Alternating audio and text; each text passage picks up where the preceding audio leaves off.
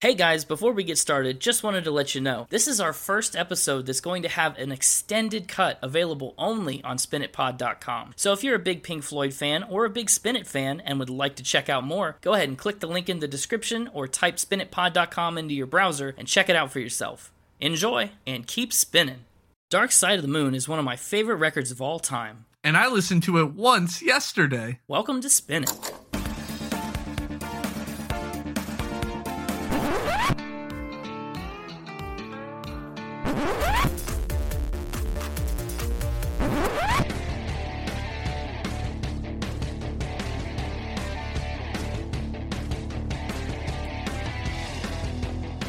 Hello everybody, and welcome back to Spin It Podcast. I'm James, and with me as always is Connor, my co-host. Connor, say hello to the people. Hello, writing department. How y'all doing out there? Hopefully coming up with a catchphrase for us, because we sure don't have one. Yeah, not quite, but that's okay, because you're here, and you're better for us than they were. So this week, we are talking about Pink Floyd and the Dark Side of the Moon. Pretty popular record. Yes. When I was younger, okay, so this is going to be a weird story. Go for it. We're all about weird stories. So, I don't know if you're a fan of the Transformers movies. I've seen one or two. Yeah. Have you seen the Transformers Dark of the Moon? Yeah, the one that's like 4 hours long, and the 4 hour long movie is 3 hours too long. Yeah, and not as good. I always, like, in my head when that movie came out was like, Dark of the Moon, Dark Side of the Moon, they're the same. And yeah, I don't know, there's always some weird parallel there. That was a weird story. I just really need to get that off my chest. You're right. That was a really weird story because they're not related at all. They're not related at all, other than similar names. Dark Side of the Moon is a really different kind of record from what we've looked at so far, so I'm really excited to talk about it. There's a lot of elements of it that aren't on anything we've talked about yet, so that's cool. Do you know anything about this album already? Like, going into it, what do you know about Pink Floyd and the Dark Side of the Moon? I'm a pretty big rock listener, especially like older rock, 70s, 80s. And so I've heard of a lot of Pink Floyd songs, but I wouldn't consider myself like a Pink Floyd fan necessarily, in the sense that like the Pink Floyd fans out there are pretty diehard. Right. I know. I'm kind of nervous to be doing this episode. If you're a Pink Floyd fan, hello and welcome to the podcast. We hope we do you justice. Probably won't. Don't be so negative. I'm more talking about myself. Oh. I'm sure I'll disappoint them in some way. I'm sure you already have. But yeah, like I have listened to their super popular stuff, right? So I've heard The Great Gig in the Sky, I've heard Brick in the Wall, things like that. But Pink Floyd isn't really known for their singles, right? They're known for their album pieces that they do, how they can like kind of make an album flow really creatively. And so not being the kind of person that listens to albums, I haven't really experienced that until now. I've just heard their big hit singles. Yeah, Pink Floyd are real pioneers of the concept album as a work of art. Concept album, that's the word I was looking for. Yeah, so a lot of their albums, especially the ones that follow Dark Side of the Moon, are mostly very cohesive. They kind of tell a similar story or are very thematically connected throughout. And you'll see that on a lot of the things they do from this point on. Which I really like. Yeah, and it's one of the features about listening to albums in their entirety that's really cool. Like, that's an experience that you just can't get when you take radio singles and play them. You kind of have to have all the tracks put in the same place at the same time to really understand what they're trying to go for here. Yeah, I mean, there's a couple of these songs that if I just heard it on the radio, I'd be like, what am I listening to? Without the context of the rest of the album. Yeah, because they don't make any sense.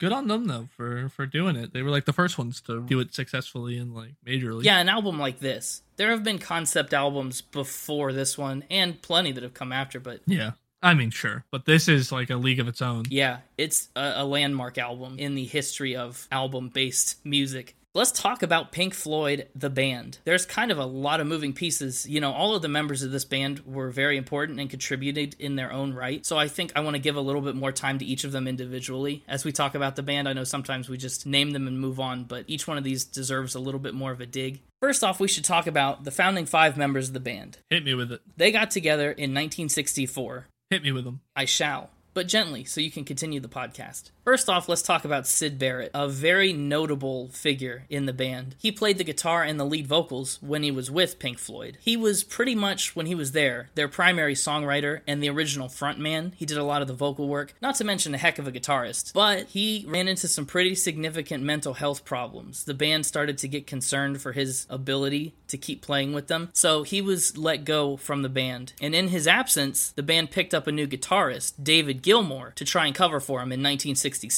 Nick Mason was the band's drummer, and here's a fun fact, he's the only member of the band to feature on every single album. I think I read that he not only features on every album, but every song, which is even more impressive.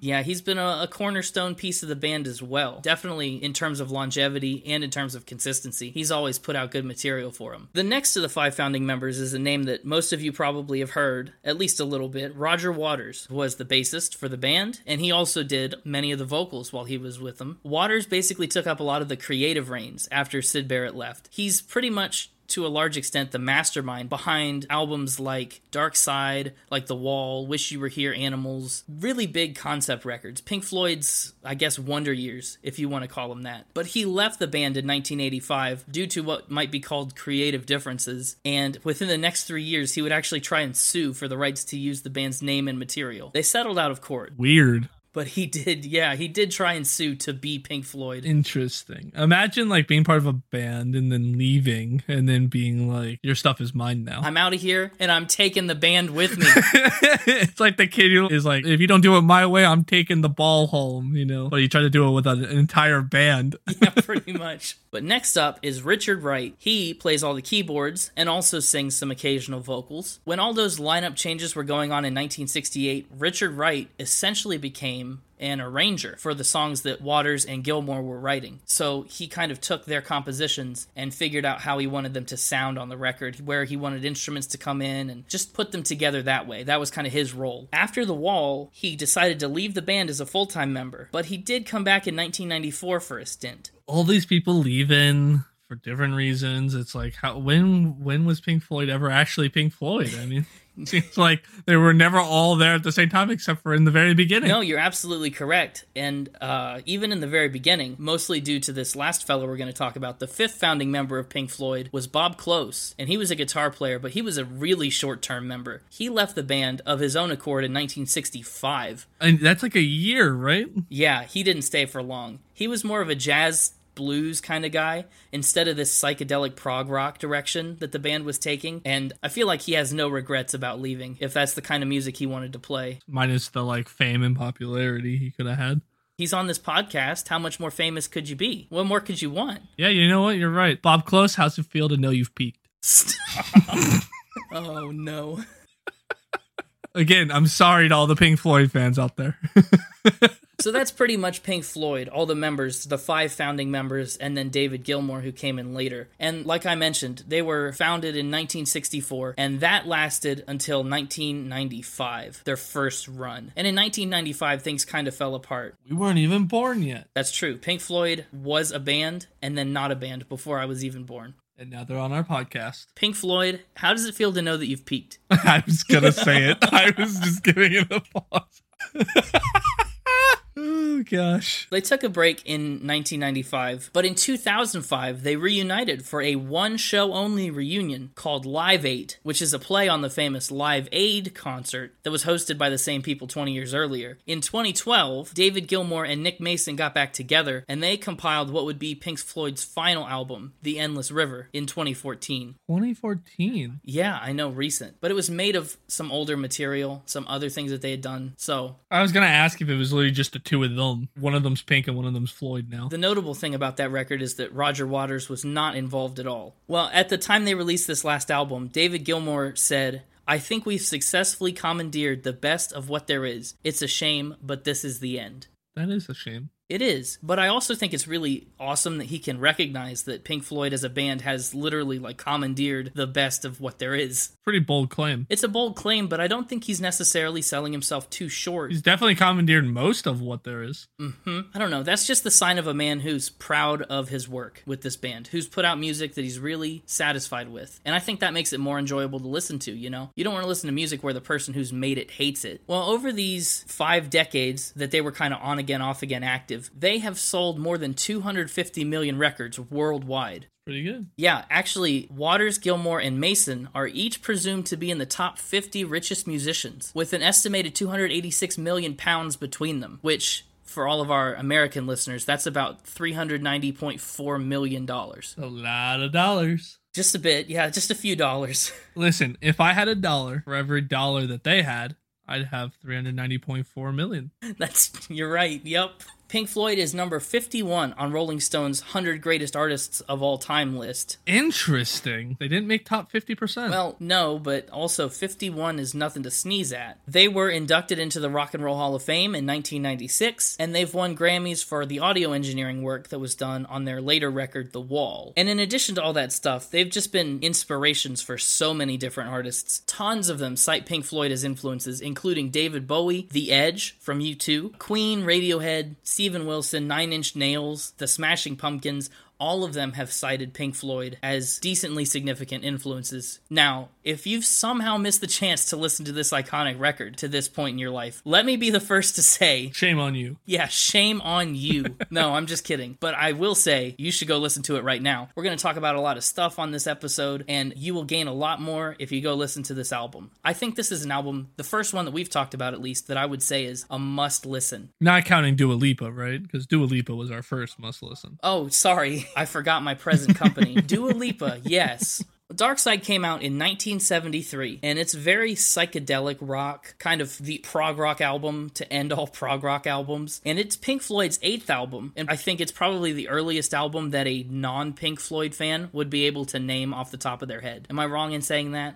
I could only probably name 2. So yeah, I'm not a Pink Floyd fan, so yeah, I guess that tracks. Right. Well, it was preceded by Obscured by Clouds a year earlier in 1972, and this record marks the beginning of a really explosive decade for the band. They released Dark Side in 73, and then they did Wish You Were Here in 75, Animals in 77, and The Wall in 1979. So those are a couple of huge records there. Here's some fun facts about the album. They actually put a lot of this record together live. While they were touring before the album recording sessions, they created and shaped a lot of these songs. So tons of people got to hear bits and pieces of Dark Side before it ever even existed. Yeah, they're known for their live albums. Dark Side was certified 14 times platinum in the UK, and in the United States, it charted for 958 weeks on the Billboard charts. It's a lot of weeks. That's a lot of weeks. Here's a fact for you. This is another point in the show where I'm going to try and make you guess something, because I've really had fun doing that. That's my job, and by my job, I mean the mixtaper's job. Well, be that as it may, it's my job right now.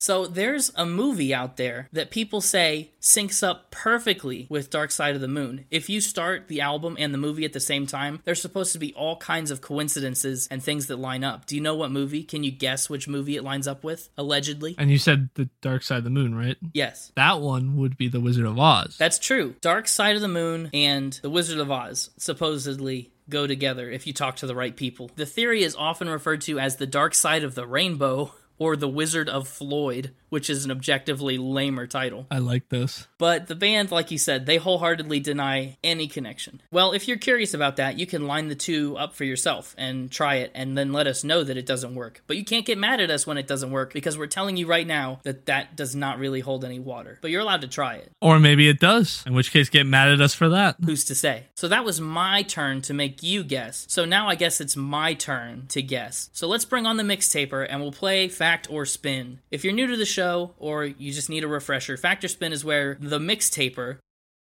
gives me a fact, and I have to determine whether it's true or something that's totally bogus that he's made up. Hey, it's me! I hear you're trying to steal my job! Well, I'm not trying to steal your job. I just like to make Connor guess things. I got some good ones today. I'm hoping to stump you finally. I've yet to get you to miss them all. That's true. If today's the day I miss them all, I'm going to be a little embarrassed, but I'm prepared for that eventuality. I'm actually a little concerned you're going to know them all. Pink Floyd's a pretty well-known band. Well, hit me with your best shot. Let's see what you got. Pink Floyd used colored condoms in their stage shows. Okay, so let's start with the first question that I think should be the first question answered. Used them for what? Visual effects. Okay, when you say visual effects, did they, inflate them as if they were balloons or something? No. Well, there goes that theory. What'd they do? What were the visual effects that they made? Well, this was early in their career before they had much of a budget for the visual effects that they're now well known for. Uh-huh. They would put them over their lights to create colored lights. Oh, that's it. I thought it would be something more of like a one-time showy bit during one of the songs where they would fall from the ceiling or something. Just raining colored condoms. Yeah, I don't know. So they're using them in a more practical sense. Yeah, they couldn't afford a bunch of different colored lights and color changing light technology stuff, so they would kind of did it manually with colored condoms that went over the lights to make them look different colored. They seemed to work really well, according to them. Okay. I guess it would work. I don't see any reason why it wouldn't. But did they work it? How big were these lights? I mean, have you seen the videos of people stretching and filling condoms with water and stuff? Those things stretch like crazy. That's true, but the thing is, the more you stretch it, the thinner the material's going to get, and the less color it will provide to your light. I would imagine they were probably stage lights, and they would just stretch them over like the lens part. Did they not melt? Didn't they get hot on there? That was my concern, is that they would have melted in some way, but I guess not. I feel like that would work, yeah, and that would be a viable solution to your problem. I just don't know if Pink Floyd did it. I'm going to say spin. I'm starting off with a spin this week. You're going with spin. I don't usually start with spin, but I think this one's fake. I don't usually start with spin, but when I do, I'm wrong, because this is a fact. Oh no, come on. Yep, this is a fact. They did it. All right, well, that's a way to start the afternoon, I suppose. Yeah. Next, we're going to go with Pink Floyd has an animal named after one of their albums. Okay, they own the animal? No, like the animal species is named after their album. A whole species is named after one of these. Yeah. That's not the fact that I thought it was off the bat. I thought you meant like somebody named their pig Animal after Animals, the album. And I was like, well, that's not fun. Okay, a whole species. Which species is it? Is it one that I would recognize if I saw it on the street? I'm going to give you the album that it's named after, and then you're going to guess the species. Hate that. Sure, okay. It really doesn't make any sense because there's no way you're going to get it. But it's the 1969 album Ummagumma. No, there's no way I'm going to get that. Are you kidding? What animal species is called Ummagumma? I will tell you, though, the album title Ummagumma is all one word. The species is two words, Ummagumma, if that helps. It doesn't. What if I gave you region? That might help a little bit. It was discovered in Africa. Is it some kind of like a feline animal? No. Is it some kind of bird? No. It's a damselfly, which is a type of insect. A fly? I guess damselflies is like a category of insects, and then within there's the different species of them. And they discovered a new species of damselfly and decided to name that species Ummagumma. You're telling me there's a damselfly species named Ummagumma after this Pink Floyd record? In Africa, discovered in 2015. Oh, that's a late discovery. Why did it take them so long to discover? Ummagummas, man. Hard to find. Good at hiding. Yeah, Ummagummas are good at hiding. Deceptive. There's no way this is true. It sounds to me like you just looked at their album titles and said, Ummagumma, what can I do with that? Oh, let's make it an animal. But what animal hasn't he heard of? Oh, a newly discovered fly. I'm going with spin because I just can't wrap my head around that being real. So you're going with spin? I can picture you making it up way easier than I can picture it being true. Well, this fact is true, and there's a link to it. No! Are you kidding me? You didn't make that up? I did not make that up. That's so make-upable. Insane. That blows my mind. You've really got me on that one, Mixtaper. Kudos. Aha! And we're just going to stop there because I'm too up on you. I'm just going to stop. I don't think you should do that. All right, yeah, we'll do another one. Well, my next one for you, another kind of ridiculous sounding one. Syd Barrett burned down his childhood home, or so he thought. Oh, there's too much ambiguity in this. So, right off the bat, he didn't do it. No. Okay. Did he think this after he started having mental health problems? No. This is when he was 6 years old. Oh, when he was 6? Yeah. What did he do that he thought left his house in ashes? Playing in the kitchen. With what? Like a gas stove or a lighter? How did he drop something? A match? His sister's model kitchen playset. You're telling me that Syd Barrett thought he burnt down the house when he left the Easy Bake Oven on for too long? Yeah, pretty much. Why? Did he leave it running and just thought that it started a fire? Like, did he smell smoke? Was he somewhere else and just thought the house had burnt down? So the house actually caught fire. The house actually burnt down. Oh, yes. The house actually burned down. Yes. That's a crucial element that I was missing. Okay, and he just felt guilty for it because he had left the Easy Bake Oven running. All right. He heard the firefighters tell his parents that the fire seemed to start in the kitchen, and so he thought it was something he did that caused the fire. Okay, that's better. I'm starting to orient myself around this fact. What actually started the fire? It started in the kitchen, so it's probably some sort of either stove was left on or some sort of faulty wiring. I don't know. It didn't say. Okay. He kept quiet about it for a few weeks, the little criminal, before finally confessing to his parents, who then had to laugh and explain to him that no, he did not cause the fire that burned down the house. Well, I would be quiet about that too. Imagine how guilty he must have felt. I think this fact is...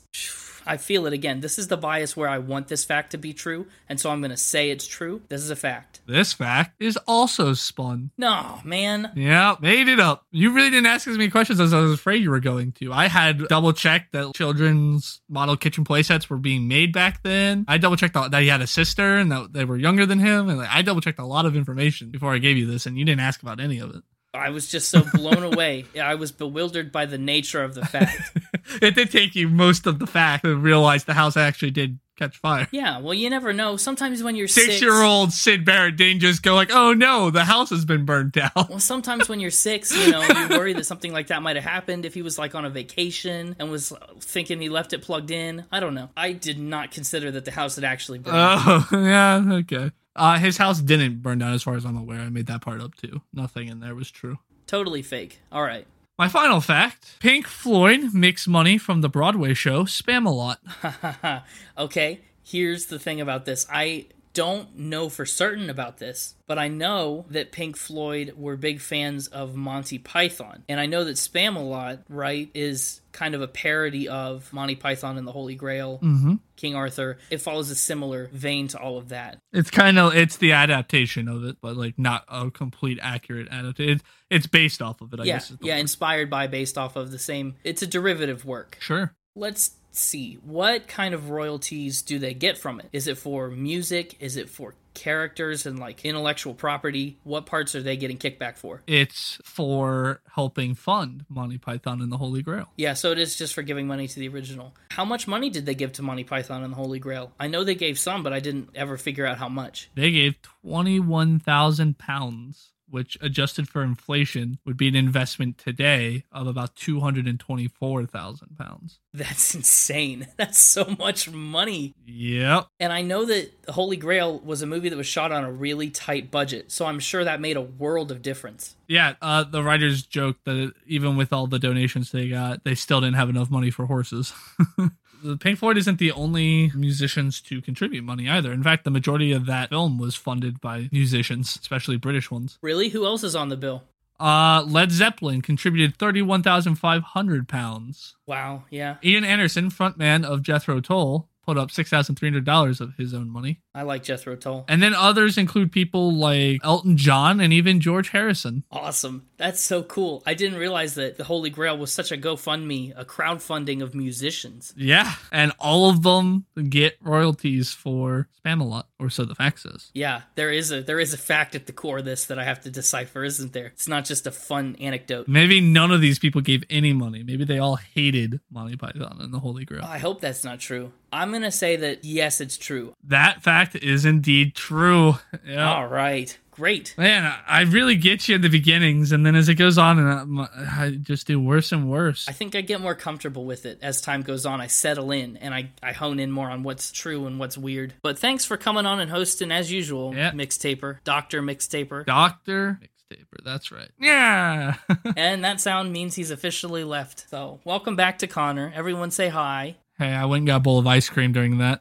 Let's talk about cover art on this album. If you haven't seen the cover art, you've seen the cover art. Yeah, there's no way you haven't. I am absolutely certain. It's probably the most instantly recognizable and iconic album cover of all time. Or at least it's in the upper echelon of the greats. I mean, I don't know a single person from my childhood who didn't seem to have one of those shirts with that logo on it, and most of them had no idea who the band even was. Like, that logo was just everywhere on shirts and things. The logo, I'll describe it for you anyway, just in case. It's a triangle, a prism in the middle, and a white light comes in from the left side, and a rainbow is emitted from the right side of the prism, and that's all it is. It's this refraction of light into a rainbow. Well, in the early days of this album, it did not have a cover yet, and Richard Wright requested a simple and bold design. So Richard Wright takes this simple and bold idea to artist Storm Thorgerson. He came up with this concept where there's the prism. He came up with that design. Well, Thorgerson worked with the band extensively on other album covers and graphics and artwork that they needed, but he also did work for Led Zeppelin, Phish, Black Sabbath, Genesis, Yes, Kansas, all kinds of bands. And he was even the best man in David Gilmour's 1994 Wedding. I think this is an excellent cover for the album because of the way it kind of plays with light and dark. This idea of bending light fits really well with Dark Side of the Moon and Eclipse that we'll talk about at the end. It's very simple, very thematically relevant, and it's just striking. It's just good. Well, with all that nonsense, let's jump into the actual album. Now it's time to officially dig into the album. Yes. Like we mentioned, Dark Side of the Moon is a concept album that really kind of explores the human experience. The record begins as it ends, with a heartbeat. That's the majority of the first track. It's the heartbeat. That's right. Speak to Me is the first track, and it is mostly that heartbeat for a long time. This one starts off with a bunch of weird sound effects, too. A bunch of things that kind of hint at and foreshadow things that are coming later on in the record. There's a cash register that hints at money. That doesn't, and again, you say starts, but it really doesn't pick up till already halfway through the song. Yeah. It's really just a heartbeat the entire first 30 seconds. Yeah, I know. Well, it's not a very long song at that. Roger Waters pretty much called this song the album's overture. He calls it a taster for all of the music that's to follow. And it really is. I mean, you get a taste of the voices, you get a taste of some of the sound effects that will come later, just a bunch of little Easter eggs that you could pick out that really tie this song to the rest of the album. Let's talk about the laughing, though. Yeah, there's this maniacal laugh at the end, and this is just the first of several times that it shows up. Yeah, gets me every time. What's so funny, Pink Floyd? Listen on the joke. I don't know about the joke, but you know, a lot of those random voices that are heard throughout the album that kind of say some weird, random things. Yeah. To capture those, instead of doing a traditional interview with someone, they basically put up a bunch of question cards on a podium in front of the microphone. And the questions would range from things like, what's your favorite color? To what do you think of the Dark Side of the Moon? Or do you ever feel like you've been going mad? And they would pull random people from all around the studio to just read those questions and give a response. So some of these vocals that we'll hear, some of these random snippets of dialogue, will be from other engineers, they'll be from roadies, they'll be from security guards and doormen at the studio, and that's where all of that comes from. That's crazy. That's so weird. Weird thing to do. It's cool. Right on this very first track, they introduce this idea of madness, and it instantly solidifies itself as one of the core themes that they'll explore for the next 43 minutes. The voice says, I've always been mad. I know I've been mad. Like most of us have. Very hard to explain why you're mad, even if you're not mad. You know, that gets drilled into your brain right from the beginning. The other thing that you start to notice right away on this track is the way that it sweeps back and forth from ear to ear. It's the first album that we've really mentioned this on, but that's called the pan. The pan is how much of an instrument is on your left side or your right side, and it plays a huge part in the way you experience this album. Uh-huh. Yeah, so when you're listening through it, if you haven't already, or if you're going to do it again, listen for times that they play around with the left and the right audio channels, that something will almost cross over from your left ear to your right ear, or vice versa. It happens so many times, and it really contributes to the psychedelic vibe that they've set up, and it just makes for some really cool moments. And then this song is one of the ones that connects very seamlessly with the one that follows it. The next track is Breathe, parentheses, in the Air. Sometimes this song gets combined with Speak to Me, and so on those versions, you might just see it called Breathe. You know, you'll see Speak to Me / Breathe, but most places that you'll find it digitally, it's called Breathe in the Air. What did you think of Breathe in the Air? It's the first song on this album, you know, in any way that you might define a song. Well, it starts off, it transitions very smoothly from Speak to Me, and it's got that weird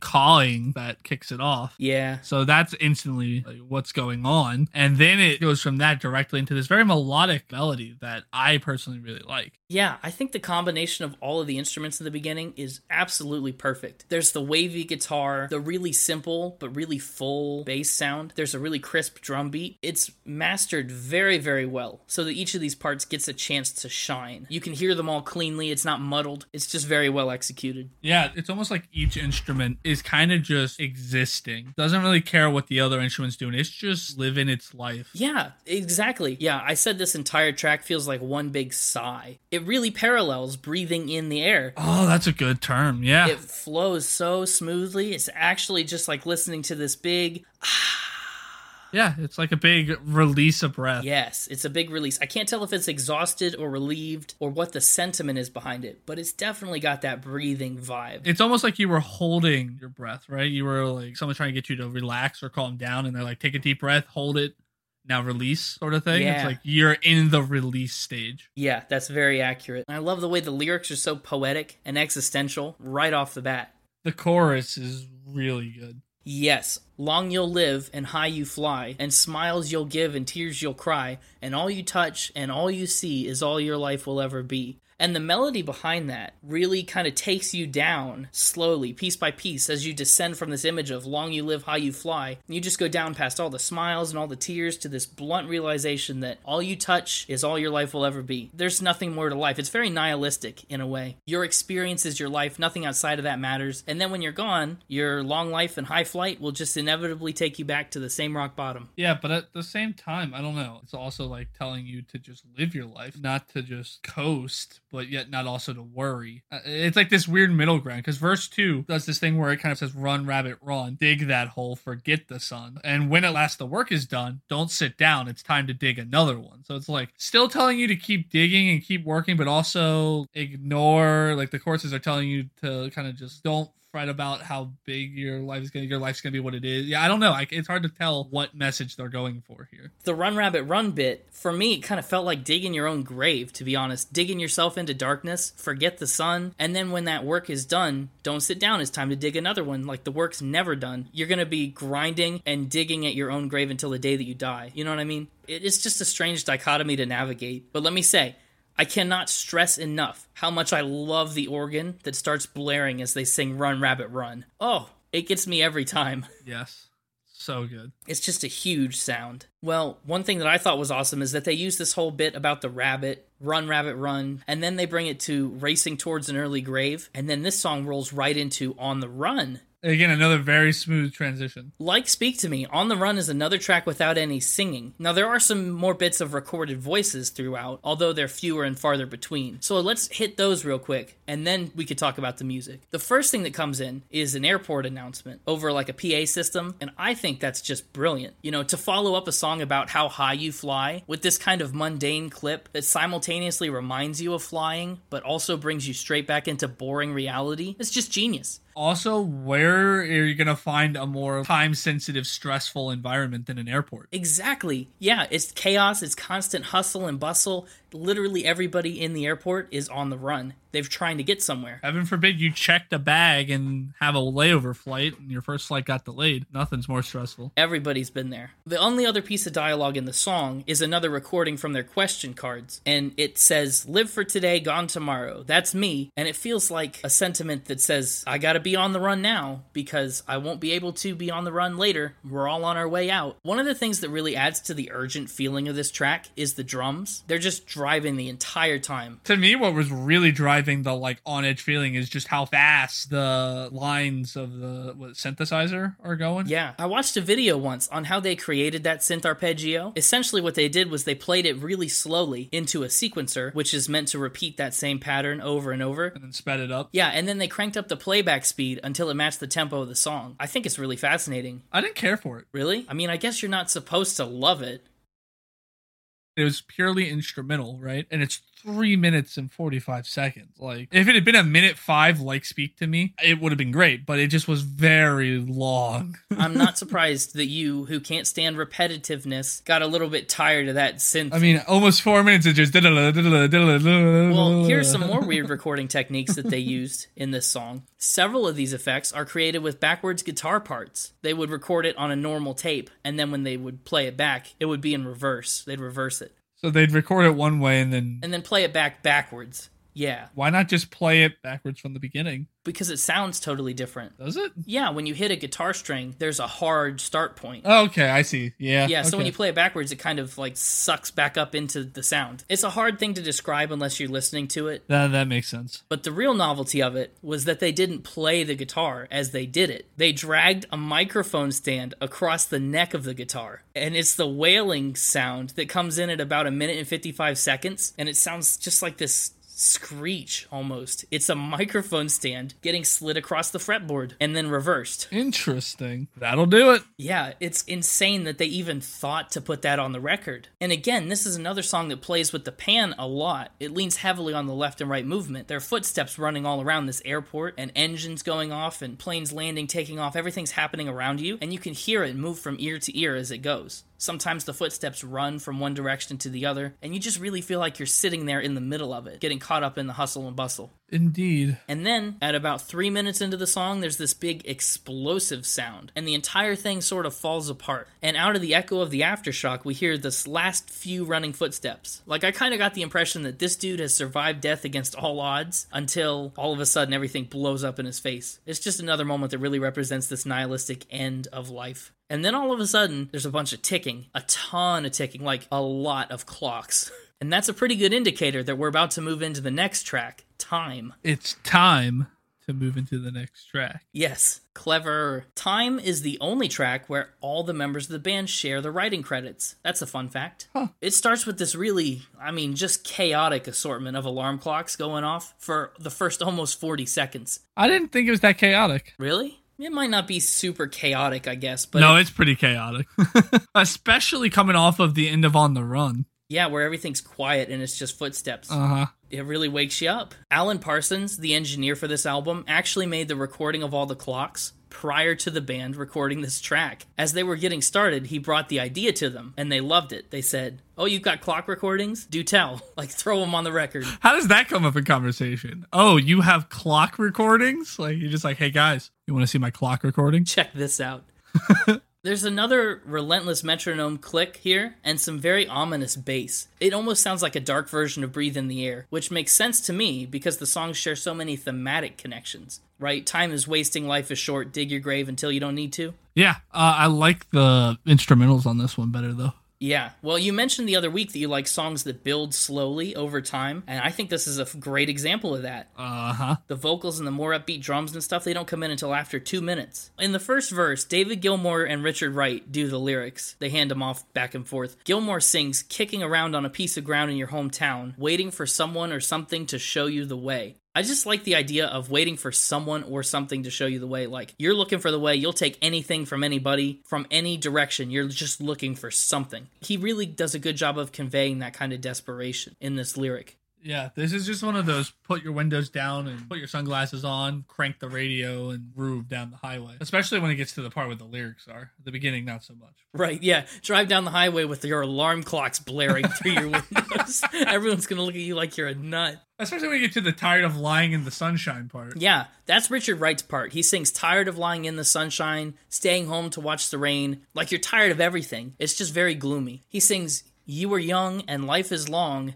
and there's time to kill today." That's just a gut punch of a line. You haven't lived much of your life yet, but there's so much more life ahead. You've just got to keep killing time. You got a lot of time to kill.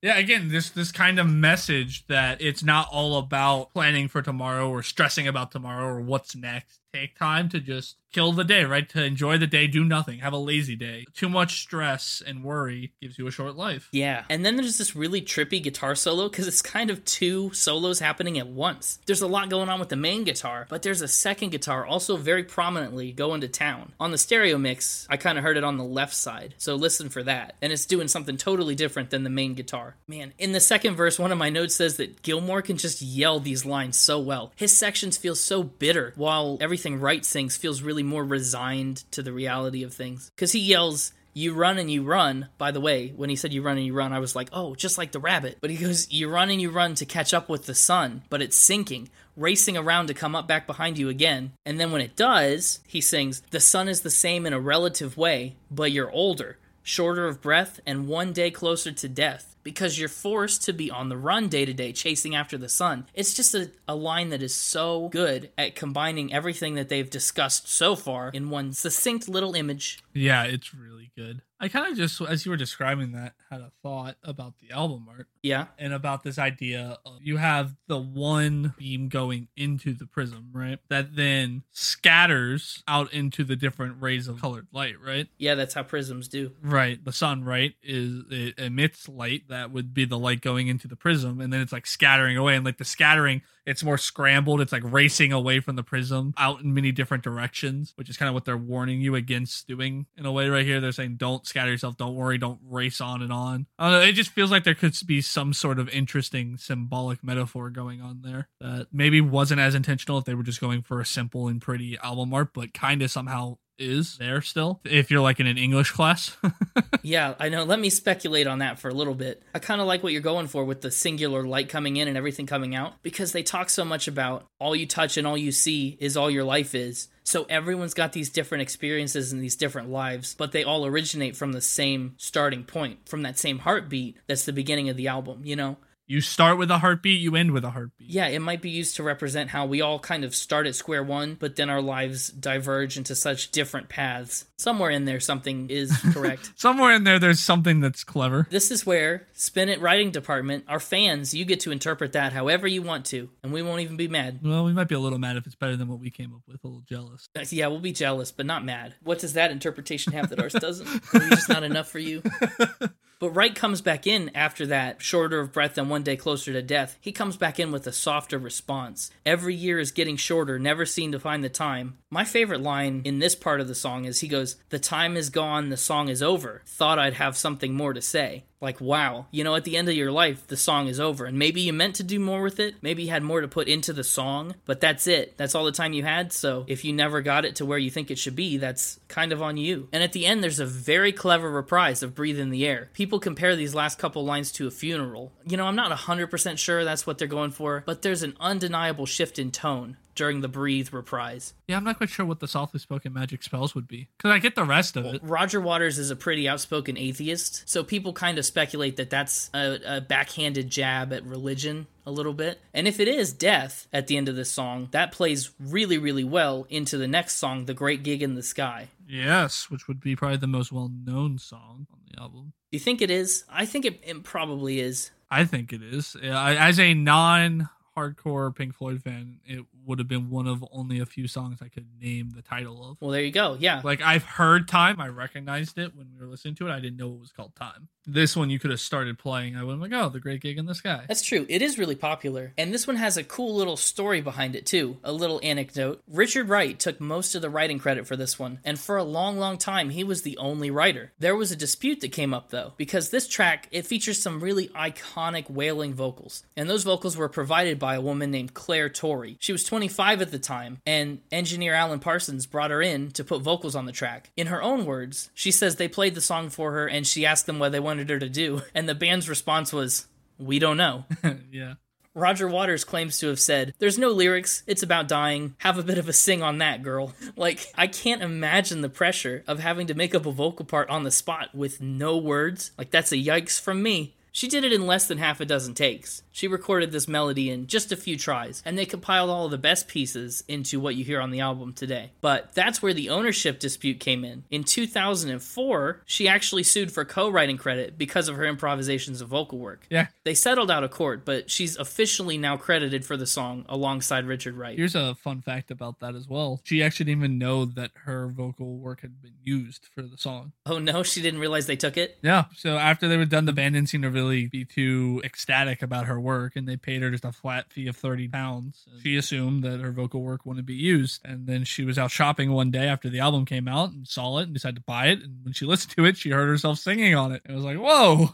That would have to be crazy, wouldn't it? I mean, just to randomly find yourself on this record? Well, she did a great job, so I totally understand why they kept her. I mean, like I said, iconic vocal work. The song is, at its core, about dying, and The Great Gig in the Sky is kind of a tongue-in-cheek way to talk about an afterlife of some sort. And here I thought they were just on an airplane. Nope, we went through the airplane part already. No, you see, you're on it too literal again. The song begins with a little more spoken word. The voice says, "I am not afraid of dying. Any time will do, I don't mind. Why should I be frightened of dying? There's no reason for it. You've got to go sometime." And then later on in the song, there's a woman that says, "I never said I was afraid of dying." So they incorporate that very relevant quote into this song. It starts with this lovely piano and some real subtle guitar, but then the drums kick in and do a little double hit, and that's when Tori comes in with this wail. I mean, I get actual chills on this song. This song really gets me every time. It's so good. In the context of the album, it's really, really good. But I think sometimes if you just listen to the song out of any context, she does get a little too into the scream. Like, if you were to roll down your car and listen to this song on the road and someone that didn't know it was to hear it, they would think you were a psycho. Yes. She's way into it, but honestly, I think it's cool that she can put such prevalent emotion into it without a single word. Very, very expressive vocal. And it was all improvised. Yeah.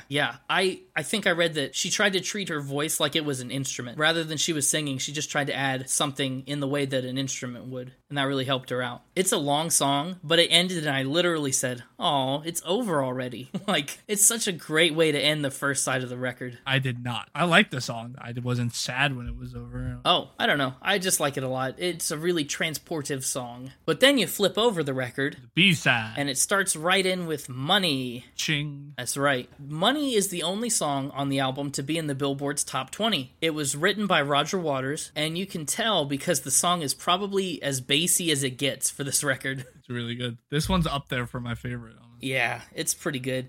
The song starts with a cash register and coin sounds in a loop that the bass starts to play along to in this strange coin loop. Mason was in charge of these sounds, and he made a lot of them by doing things like drilling holes into pennies and threading a string through them, or spinning coins around in a bowl. So that's the source for a lot of these money clinks that you hear at the beginning. This song is in 7/4 time. That's the time signature here. A great time. It's so strange and hard to listen to when you hear it for the first time, especially if you don't know it's coming. It's such an odd time that you don't see often. Not often at all. Woo, 7/4 time. Yeah, like most songs you could just count along with, the 1, 2, 3, 1, 2, 3, or a 1, 2, 3, 4. This one you're going to have to go all the way to 7. 1, 2, 3, 4, 5, 6, 7, 1, 2, 3, 4. It's so jarring. It's just different than what you're used to. David Gilmour sings on this one, and I love the way they get his vocals sounding. Very, very echoey, very punchy and powerful. It's a song about greed, of course, and the ways that people acquire and spend money. How they acquire money. Yeah.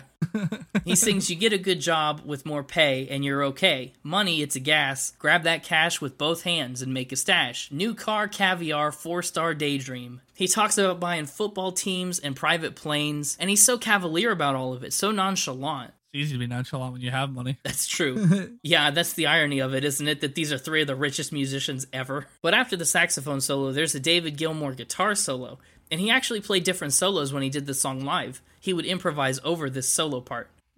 In verse 3, he starts talking about how money is the root of all evil, and even the people that profess to know that money is evil still cling tightly to their own money. And the song ends with more people answering from those question cards, and the question was about the last time they were violent. The card asked whether they were in the right, whether their violence was somehow justified. The first batch of voices says, "Yes, I was definitely right. That geezer was cruising for a bruising," and other stuff like that. Everybody feels justified in their actions. And then a later one says, "I don't know, I was really drunk at the time." But it's just interesting to hear that at the end of the song about money, everyone always feels like they're in the right and their violence is justified. And it's very self-centric. It's a self-centered viewpoint, kind of. So the next track is the third song in contention for my favorite.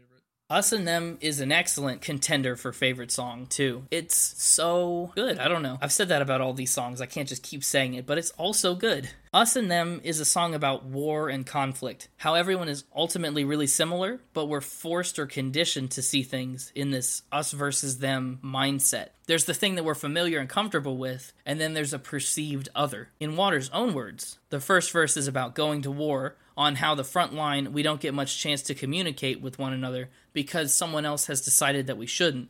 The second verse is about civil liberties, racism, and color prejudice. The last verse is about passing a tramp in the street and not helping. So that's kind of the progression of the song, the stages that it goes through. There's this nice dichotomy between us and them, right? Like comparing the differences.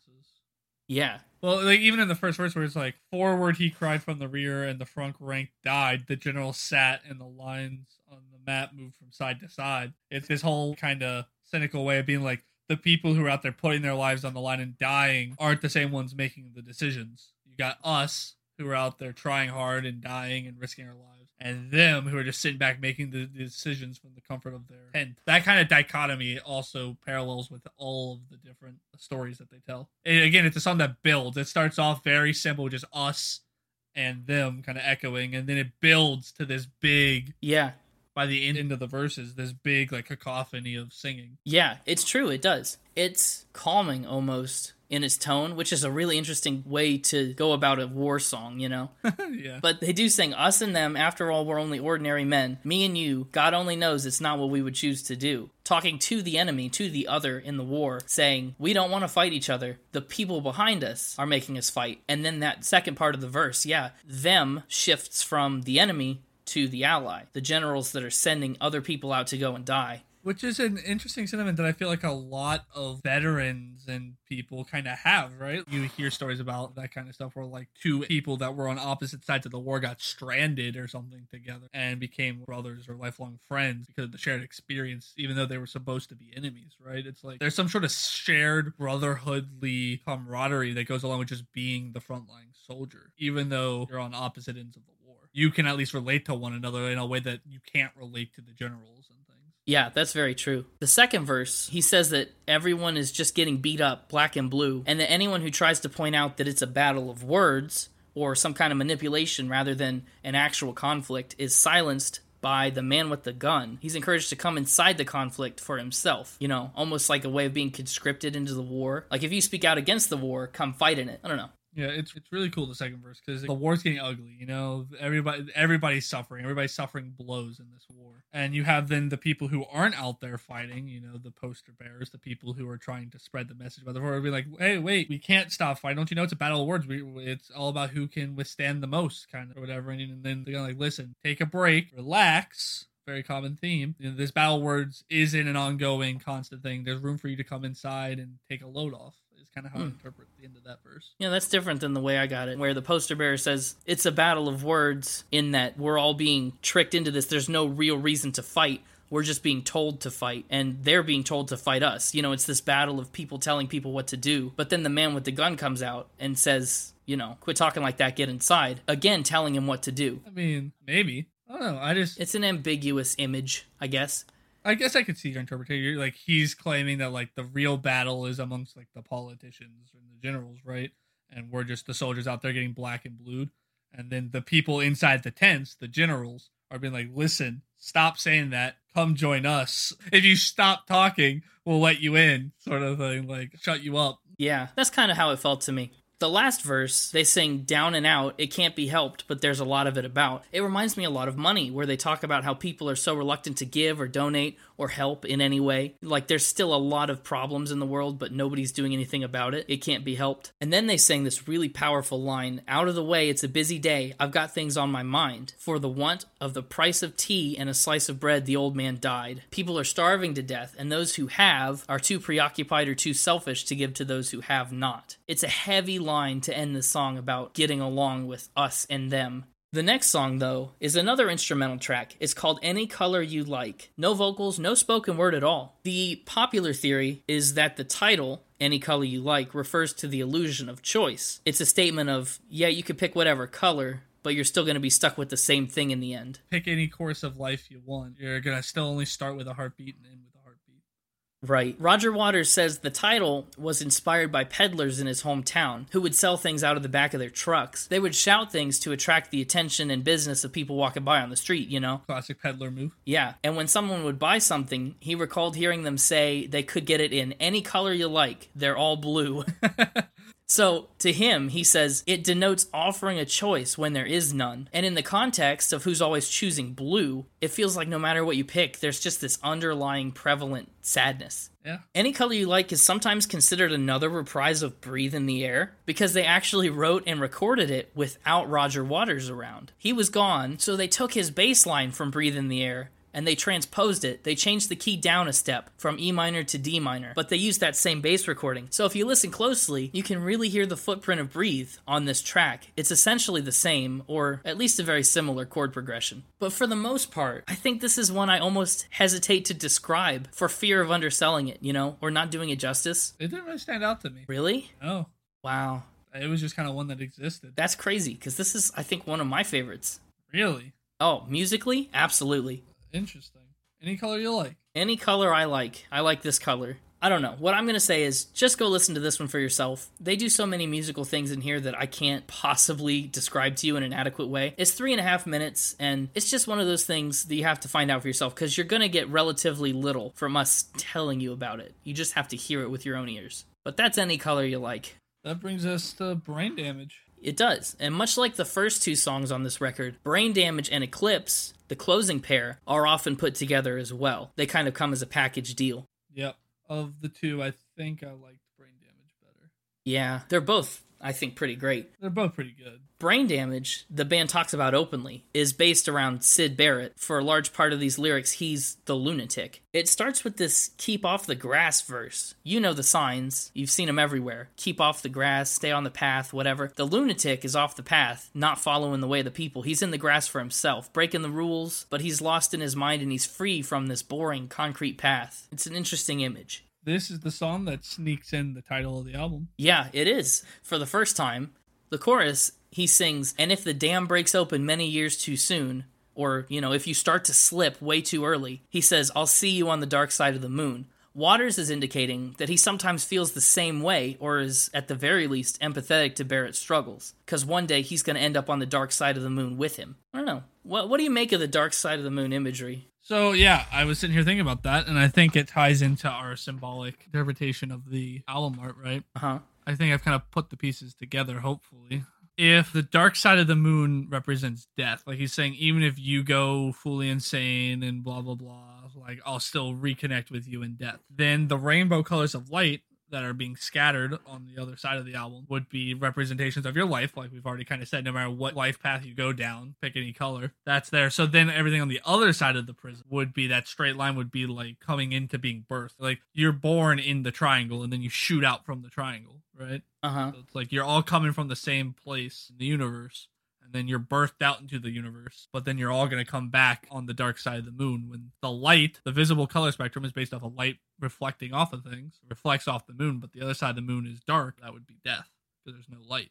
Yeah, your light doesn't reflect off of it. It's the whole side of the moon is dark. It's such a subtle metaphor, and it's put together so well. All throughout this album, they build on it and build on it and build on it, and you slowly start to add pieces to it, and your understanding of the metaphor deepens until you get to this climax in these last two songs, and it all just bursts together. And there's a line in the second chorus. He sings, if the band you're in starts playing different tunes. That's the thing that Syd Barrett actually would do towards the end of his time in the band, as he was kind of slipping a little bit. He would just start playing different songs in the middle of the concert, and it was kind of around that point that they figured it was probably best to let him go. That's about all I have to say about Brain Damage specifically. Eclipse, the album closer. Oh boy, what a song. Just like we started with the theatrical overture of sorts with Speak to Me, we have this massive cinematic climax. It's just huge, very theatrical, very over the top. I think it's the perfect way to end a record of this caliber. Oh, and it's so good. It wasn't one of my favorite songs, but thematically, I think it was the best song.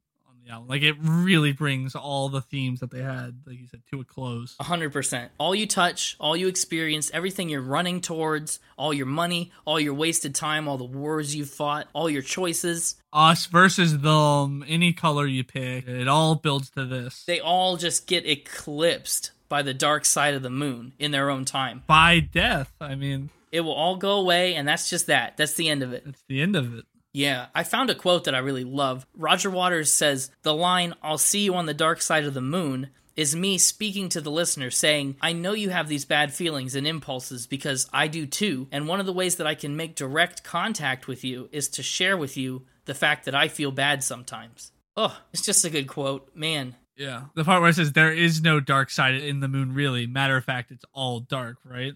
Yeah. And that coupled with the line, but the sun is eclipsed by the moon. Like, I imagine in my head when they said the sun is eclipsed by the moon, they're talking about a lunar eclipse, right? Where the earth gets between the sun and the moon, blocking the moon out, right? Because none of the light can reach the moon. It's all bouncing off the earth, which would make the entire moon dark, right? Yeah, I think you got that backwards maybe, but yeah. I don't think so. I think a lunar eclipse... Well, if the sun is eclipsed by the moon, that means the moon is covering up the sun. Which would be illuminating the dark side and making the other side dark. Yeah. Which is kind of backwards from what I think thematically they're going for. I imagined it as a lunar eclipse, that if the whole moon is going dark, it'd have to be a lunar eclipse. Well, the thing about the solar eclipse, there is no dark side in the moon really. Matter of fact, it's all dark. It's all dark. That only happens during a lunar eclipse. That's true. I guess there's a solar eclipse would just reverse which side is the dark side. At the end of the day, I just don't think it's a very optimistic way to end the album necessarily. It's just a resigned way. It's a track that really sees all the themes tied together, and it just resigns itself to, once again, reiterating that life is going to be the way that life is, and you're just along for the ride right now. So live it until you're eclipsed by the dark side of the moon. And it comes full circle, like we mentioned, with that heartbeat slowly fading into nothingness at the end of the album. Yeah, start as a heartbeat and you end a heartbeat. Well done. So well done. I mean, what a journey this album is. It's a sonic journey. It's a thematic journey. So that covers every track on the album. I think it's time to get into the final spin, Da, da, da, da. where we will talk about everything as a whole and give it an official Spin It score. Now, my score is based on 4 different weighted categories, the first of which is the music. There is so much good music on this album. All of the ways that they use the chords and the melodies to create, like we talked about in Breathe, it feels like a real sigh of relief or relaxation. The way that they use drums and fast-paced arpeggios and On the Run to make you feel like you're constantly just on the go and in the madness and chaos of travel. One of these songs is in 7/4 time. Come on! I have to give the music a really high score. Music is getting an almost off-the-charts 98 from me. 98. Wow, that's higher than I thought it would be. I knew you really liked it, but 98's pretty dang high. That's almost a perfect. Almost. I don't know much about what this album could do better musically, to be honest. I just think it's really well executed. Sounds like you really like this album. I do. Next, on to lyrics. There aren't a ton of lyrics on this album, but they make great use of the ones that they have. All these lyrics are so well constructed, kicking around on a piece of ground in your hometown. You are young and life is long, there's time to kill today. I don't know, pretty much everything we've already mentioned is just a stellar lyric. They use such powerful images in such concise ways. So, for the consistency of the themes and the quality of the lyrics, I'm giving them a 97. 97, again, very high, almost perfect. Almost, yeah. Instruments and production. This is another category that I think this album just nails. Like we talked about, so much clever panning, so much heavy delay and reverb on things, the synthesizer loops, the reverse guitar played with a microphone stand, the echoes on David Gilmour's voice when he kind of yell-sings some of these parts. I think the production on this album is pretty much outstanding, and I'm giving it a 97 as well. That's a number I can agree with. The production on this is outstanding. Okay. Like everything you said, 100%. I can agree with your 97 here. I'm actually a little bit surprised that you agree with that 97, but I'm happy with it. And vibe from me on this one is a perfect 100. This album sucks you in right from the start. A perfect 100. Yeah, you look at the album cover on this album, you start listening to it, you're instantly there. I mean, these songs are giving me chills. The themes are so well woven together. They are amazingly put together. I don't know if I would ever agree with a perfect score, but it should be very high. I just think no album probably that's ever going to be made in my lifetime is ever going to be closer to a perfect score than this one. So it's a pretty flawless vibe. All of those high scores, what's that calculate out to? Great. So to remind you, music is a 98, lyrics are a 97, production is a 97, the vibe is a perfect 100. So I sent this off to our crackpot math department, really smart team there, and our excellent math department sent me back and said my score was a 99.0 for this album. 99. 1 point away from a perfect score. Is this your highest scoring album? Actually, it's not my highest scoring album. There are 3 more that place higher than this one. Oh, so this is number 4 then. This is number 4 overall. 3 things got above a 99. Yes, and I don't expect that number 4 to change. Can I ask what? You may ask what. May I not tell what? Listen to the podcast and find out. I'm sure we'll talk about them sometime. I want to know what beat this out for you. Because I think you're going to, much like how I hated some of your scores in earlier episodes, I don't think you're going to like my score on this one. Oh. Not if you're given this spot number 4 with a 99 out of 100. Okay. Well, now I got to hear what your score is, because I thought you liked it better. I don't know. We'll see. What's your score? Well, all right. So things I want to preface this with is, like I said, I agreed with a lot of what you said. I had a lot of positive things to say about this album. But I just kind of give it a straight up or down out of 10 score, based on how I felt off of one listen. One single listen. Yes, you did one listen of Dark Side of the Moon, and this is your score. Also, I think just my music listening habits in general, for those of you who are new or have forgotten, are I typically only listen to singles. I just put on a mixtape of random things and listen to it. I don't really do albums. So I think I was a little I feel like I was kind of almost set up to not enjoy this as much as maybe it deserved. Because it's a long-form concept album. Sure. As much as I can appreciate, I mean, I love the themes, that how they were I love that kind of stuff. But if I'm comparing this to like other albums we've done and how much I would want to re-listen to this album, this one, not so much. I don't know. I just don't see myself listening to Dark Side of the Moon as an album. You know, there are specific songs in there I like that'll get added to the mixed bag of songs, but the album itself didn't speak to me as much as like the Dua Lipa one or the Casey Musgrave one. The first track is literally called Speak to Me. How could it not speak to you? I'm sorry. All that being said, my score is not like low. Don't get me wrong. It's just not going to be as high as I think maybe a lot of our listeners and you yourself are going to think it should be.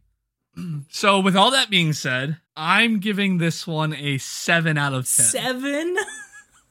You're giving it a 7? Getting a 7 out of 10. Okay. Which, again, my gosh. I know that sounds bad when you gave it a 99 out of 100, but that is only 3 away from a perfect still. So it's still pretty high up there in terms of numbers I could have given it. I'm floored. I am a little bit too, because I love classical rock music, right? 70s, 80s music. This kind of music is typically what I like. Just the songs themselves, while thematically and produced really well, and the theme of the album was awesome. It was, like you said, just the overall tones of it was great. Listening to it for just listening to it as music, it just doesn't do it for me as some of the other ones. Okay, but you know I can't just let you leave it at 7. I know you need to attach a unit to it so we can properly scale it with all your other rankings. This one's gonna get 7 bad Transformer movie ideas out of 10 for me. Oh, so like the Transformers franchise. As a whole? Yeah, pretty much. You're giving this one Transformers franchise.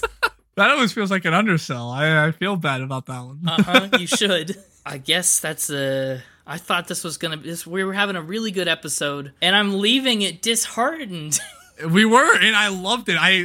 Listen, I know, I'm sorry, but I gotta, it falls where it falls. I mean. Do you remember, audience, when you listened to this album for the first time? What would you have given it out of 10 on your first listen? I'm just curious. Well, that's going to be a wrap for this episode. I hope you enjoyed it, despite how we kind of crashed and burned at the end there. Oof. Listen, the episode started with a heartbeat and it ended with a heartbeat. All right? Poetic. Really poetic, honestly. If you like what you heard, or you didn't, you can check us out on our website, spinitpod.com. Type it into your browser, and you'll get all kinds of fun new Spin It content directly to your eyeballs. All the episodes are there? That's right. All the episodes, all the info. We're also on all the social media platforms, at SpinItPod on Twitter and at SpinItPodOfficial on Instagram. Thanks for checking out this episode of the podcast. Looking forward to seeing you back next week when we talk about another album that is definitely not Dark Side of the Moon. We're going in a different direction. What are we doing next? We don't know? I do. Do you want me to tease it? A little nugget of tease. I haven't had one of those in a while. The next album we're talking about, again, very far from Dark Side of the Moon, but we do like to swing wide on this podcast to talk about everything. I'll tease our next episode by saying the artist has very close ties to the Transformers franchise. Oh? Yes. And that's where I'll leave it. That's the tease. I don't know. Tune in next week to find out. That's right. For more Spin It Transformers content coming at you next week. Spin It, your favorite Transformers podcast. Just kidding. We've transformed from a music podcast to a crappy robot car movie podcast. Yeah, and on that note, I think I'm just going to force us out. I'm going to keep spinning, everybody. See you next week. Thanks for listening. Young.